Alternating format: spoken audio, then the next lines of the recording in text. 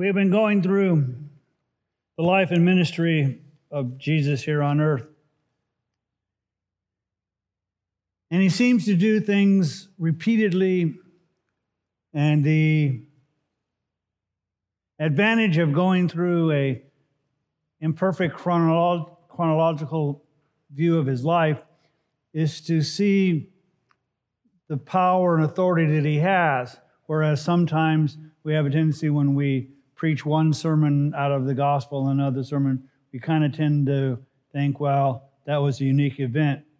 And in the ministry of Jesus, almost everything is duplicated or more. About the only thing that we cite in his ministry that he didn't duplicate was what his mother asked him to do, which was make sure that there was enough wine at the party. But he continued to heal the sick and the blind and the deaf and the mute and the quadra and paraplegics and demon-possessed people and a number of different aspects. And so when we do this, it's almost like, well, we heard that before and we heard that before. But unfortunately, we humans don't seem to learn on the first lesson.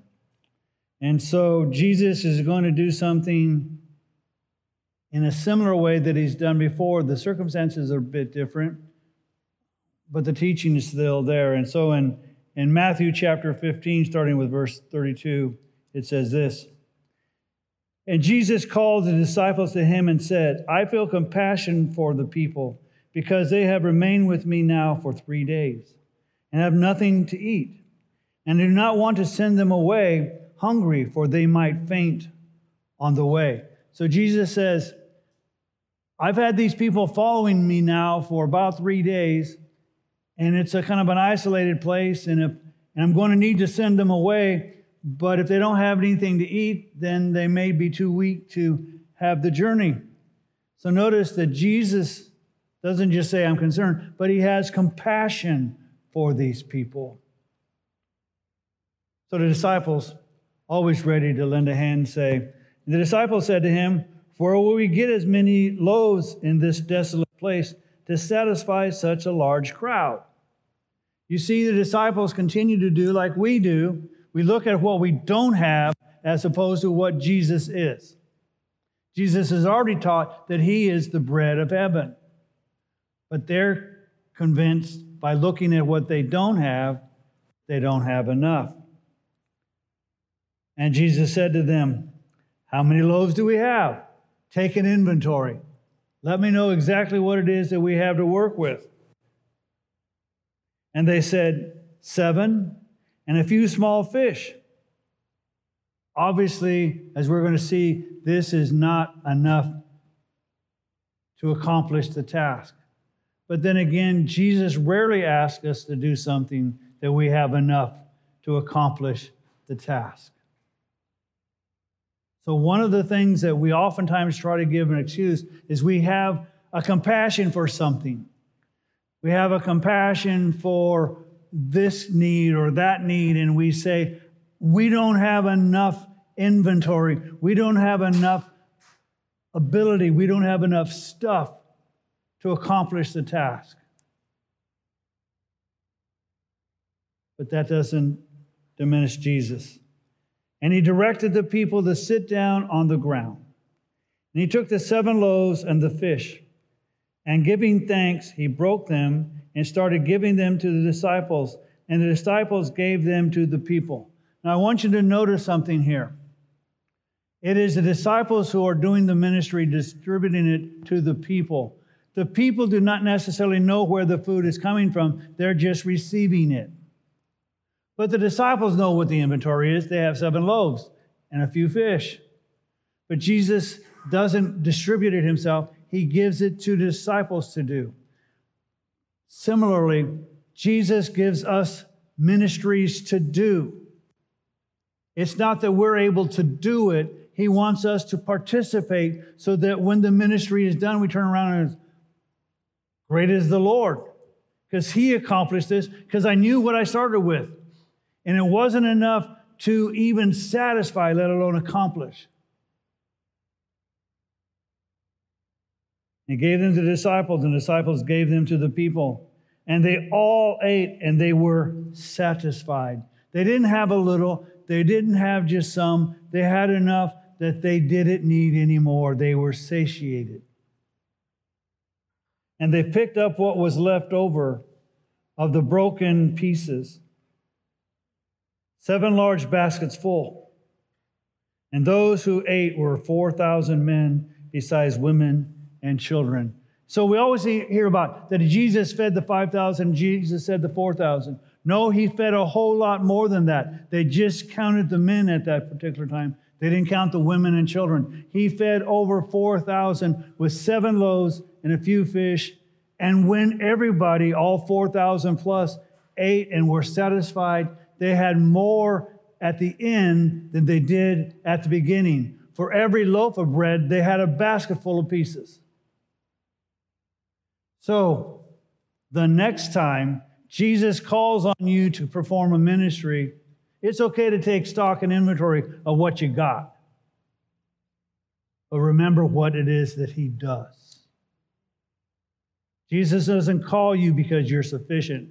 Jesus calls you because he called you.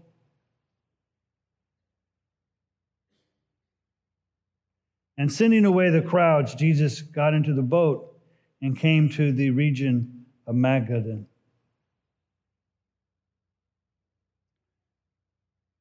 This isn't the last time in this message where I'm going to point my finger at you, but remember, there's 3 fingers pointing back at me. In Matthew chapter 16, verse 1, it says this: the Pharisees and the Sadducees came up and testing Jesus. They asked him to show them a sign from heaven. I love these guys. No, I don't, but I love these guys. They came up, which means they're not from this region. They came to this place because they want to accuse Jesus. And they're saying that they want Jesus to perform a sign to prove he is who he says he is. Well, what about the times that he healed the deaf and the blind and the mute and the demon-possessed and the paralytics? All the things that Isaiah said that the suffering servant would do. What about all those signs? You see, when you're looking for a sign to give you faith, guess what? A sign will not. It just won't. A sign will point you to something, but a sign in and of itself will not give you faith. And these people don't care, quite frankly, that Jesus will perform a sign, because they don't intend to believe him anyway.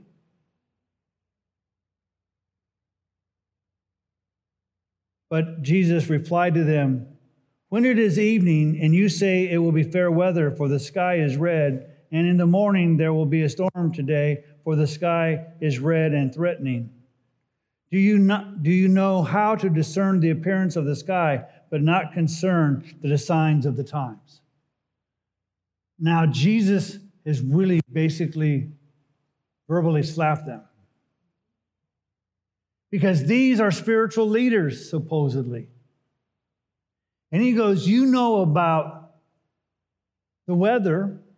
We all talk about it, none of us do anything. But this little saying we even have in our common verbiage today. Red sky in the morning, sailor's warning. Red sky at night, sailor's delight. I mean, we have this very same thing. After a couple thousand years, we're still not any better with the weather. Which is great. I think if you haven't decided what you want to do when you grow up, be a meteorologist. Because you can be wrong more than half the time and still get paid well. We still haven't learned that much about the weather. And Jesus is saying, you know as much as anybody else knows about the weather, but you don't have a clue about the signs of the times.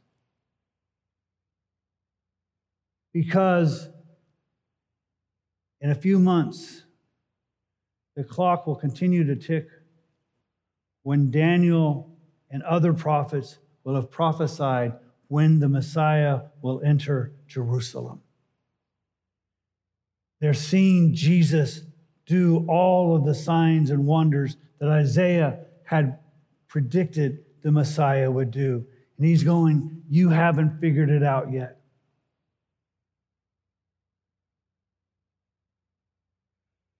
An evil and adulterous generation seeks after a sign. That's a pretty tough rebuke. You're seeking a sign, you want some proof. That's an evil and adulterous generation that wants that. And a sign will not be given to it except the sign of Jonah. He left them and went away. Now, this sign of Jonah, you may think, well, he rebukes them. He says, oh, you're just going to get one sign and walks away. In essence, Jesus gives them the greatest sign ever. A sign that causes us today to have faith. What is the sign of Jonah? Without discussing the entire story, the entire book of Jonah, Jonah takes off, decides that he doesn't want to do what God wants him to do, and there's out in sea, and he tells them to throw him overboard, and Jonah is followed by what the scriptures say is a large fish, which has been changed to a whale. And after 3 days being in the belly of this fish, he's regurgitated out on dry land. Now, most people, or at least many, if not most people, think that the miracle of the sign of Jonah is that Jonah lived 3 days in the belly of a big fish. And it's possible. I believe the scriptures clearly teach the miracle is that Jonah was raised from the dead out of the belly of the fish. Why do I say that? Because it says that Jonah cried out from Sheol, the realm of the dead. But God is able to do either miracle. God can keep you alive if he wants to, and God can raise you from the dead if he wants to, because our God is that great. So if you think that the miracle is that he preserved Jonah for 3 days, wonderful. If you think that the miracle is that God raised him from the dead, you're right and wonderful. But he's saying this is the sign. How is it that I know, and how is it that you know that we believe that Jesus is the Messiah? Because of this sign. Because he rose from the dead. He was in the belly of the earth for 3 days, and after 3 days, he walked out.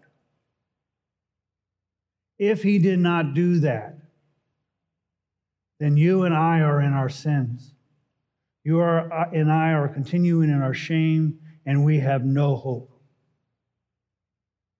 But if he did rise from the dead, and he did, then he is the Messiah, and he's worth following, and he's worth believing in, and he's worth being a disciple, and he's worth trusting your life in him.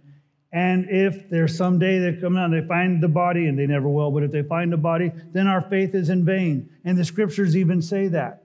The ultimate sign for us is the sign of Jonah.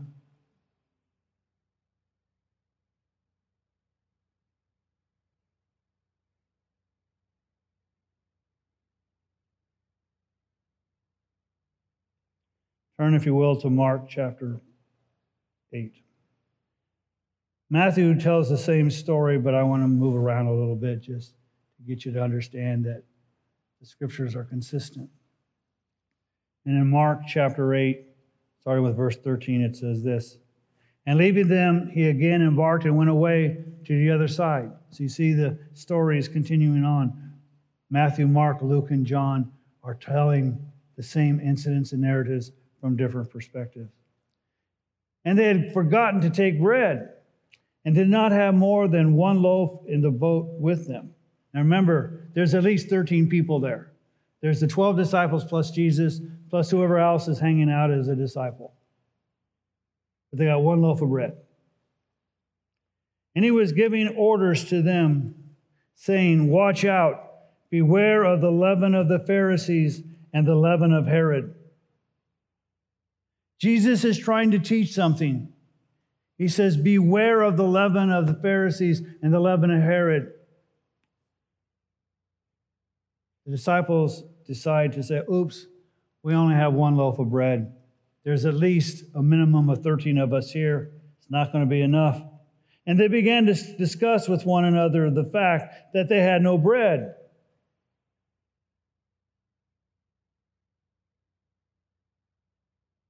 You know something good is not going to happen when you see the people or the disciples discussing among themselves.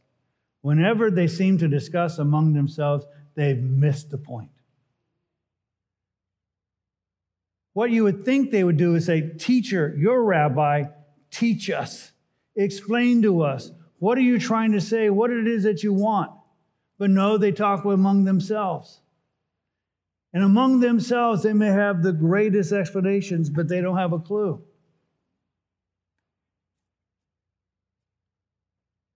And Jesus, aware of this, and said to them, "Why do you discuss the fact that you have no bread? Do you not yet see or understand? Do you have a hardened heart?" There's the issue. Do you have a hardened heart? Having eyes you do not see, and having ears you do not hear. Now, Jesus is speaking to them almost as if he was speaking to the Pharisees and Sadducees. Having eyes you do not see, and having ears you do not hear. And do you not remember when I broke the 5 loaves for the 5,000, how many baskets full of broken pieces you picked up? And they said to him, 12. They're right. There were 12 baskets of bread left after distributing to the 5,000. And when I broke the 7 for the 4,000, how many large baskets full of broken pieces did you pick up? And they said to him, 7. And he was saying to them, do you not understand yet? Now, I could spend the next few minutes criticizing the disciples. Instead, I'm going to take the next few minutes pointing this way and this way. Why is it that we always look at circumstances when Jesus is trying to teach us something? We may be sick. Well, why did I get sick? Maybe it is because Jesus is trying to teach us something. Maybe I have a disappointment. Maybe I have a family. Whatever the situation is, we tend to focus on the circumstance instead of what it is Jesus is teaching. They focus on circumstance. And in this circumstance, what's the answer? Jesus said, I've done it before. And I fed more than 13 people on a boat. Over 5,000, over 4,000.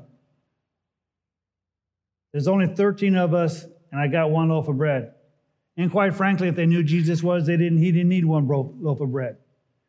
He could feed them from just speaking. So when God is giving us an opportunity to learn what he's doing, we should be asking him, Lord, what it is you're doing, what it is that I need to learn from this circumstance. Because I know you've done this before. I know that Jesus has healed people before. I know that Jesus has performed other miracles before. If he's done it before, he can do it again. So instead of concentrating on the problem, concentrate on what he is teaching us. They're so concerned about bread, they don't hear the words of Jesus, which was not about bread, but about the leaven from Herod and the Pharisees. Almost always, there is an exception.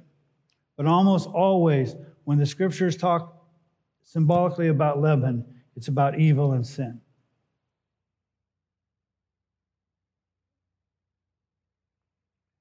Now, just in case that you think that I'm going to get this out of my own knowledge rather than what the scripture says, if you'll turn back to Matthew chapter 16, verse 12, it says this.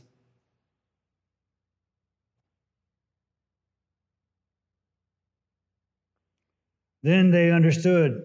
They did not say to beware of the leaven of bread, but of the teaching of the Pharisees and the Sadducees. You see, Jesus wasn't concerned about bread. He was concerned about what the leaven, what the evil teaching of the Pharisees and the Sadducees would have impact on his disciples.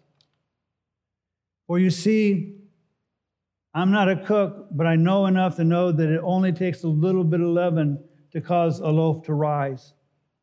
And if you put too much in, it just kind of blows the whole thing up. A little bit of evil can impact a lot. So much so that that leaven still affects us today. Well, what do you mean, Pastor Joe?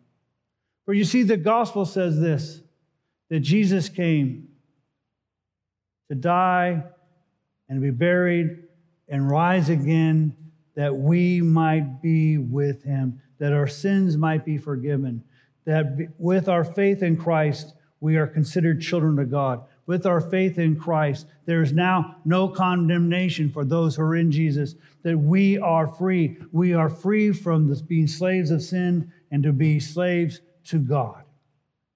But what it is that most people think about, when something bad happens, God is out to punish me. No, God is out to redeem you. God sent his son to redeem you. He doesn't worry about punishing you. But we keep thinking, oh, I need to follow the law. I need to do this. I need to do that. I need to do the right things. And God says, no, just follow me. The law can be summed up in love the Lord your God with all your heart, all your mind, all your soul, and all your strength, and love your neighbor as yourself. You know those things, you're good. You don't do those things, you may need to wonder about where your love is.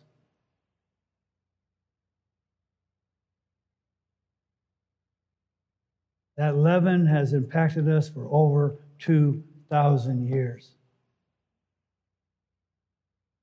So much so that it impacts members sitting in a pew. It affects pastors. It affects worship leaders. It affects people who no longer sit in the pew because they think they're either mad at God or unworthy, and they take off. We don't do what we're supposed to do as his disciples because I'm not good enough. Jesus didn't call them good enough. He called you and me.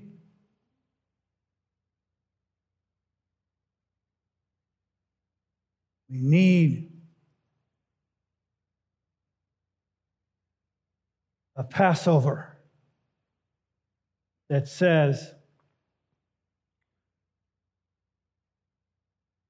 as the Jews do figuratively, we should do actually. What happens is before Passover, the wife, and I know we live in a male-dominated society and whatever, but usually it's the women who clean the house, because let's face it, if we guys did, you still wouldn't be happy with it. But you clean the house, and then the man does what the man typically does. They leave just a little bit of leaven. And he takes it and he throws it out the front door. And he's done a big deal. I've cleaned my house of leaven.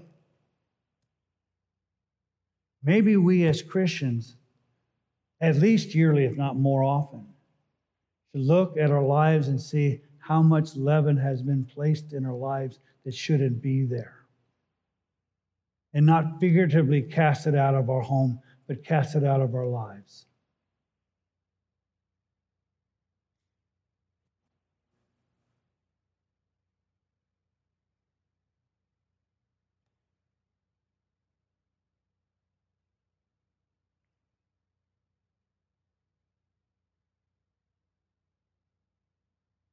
Unfortunately, the disciples have difficulty understanding, even though they have eyes and they have ears. A couple of days ago, we were watching a movie, and I made a statement that is a phrase that you don't hear a lot of too often. And it was during the movie, and this one actress in the movie was attempting to manipulate this gentleman who had captured her, thinking that she was really smart and he was dumb, and she was manipulating him. And he got her point, but the problem was, instead of doing what it was she had manipulated him thinking to do, he just killed her. And I said, she was too smart by half. My grandson goes, what does that mean, Grandpa? So his dad explained it to him. Now I have a pretty bright grandson. He may not catch it the first time because it's an odd saying. But I suspect by the second time, if he hears it, he'll catch on.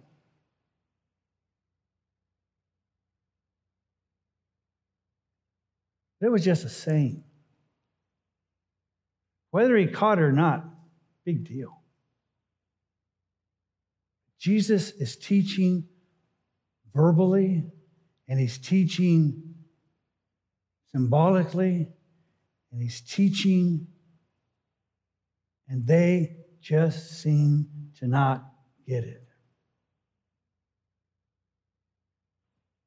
So hopefully, by hearing this message, you and I will start paying more attention to what not only Jesus says, but what he does, to see what he's teaching us.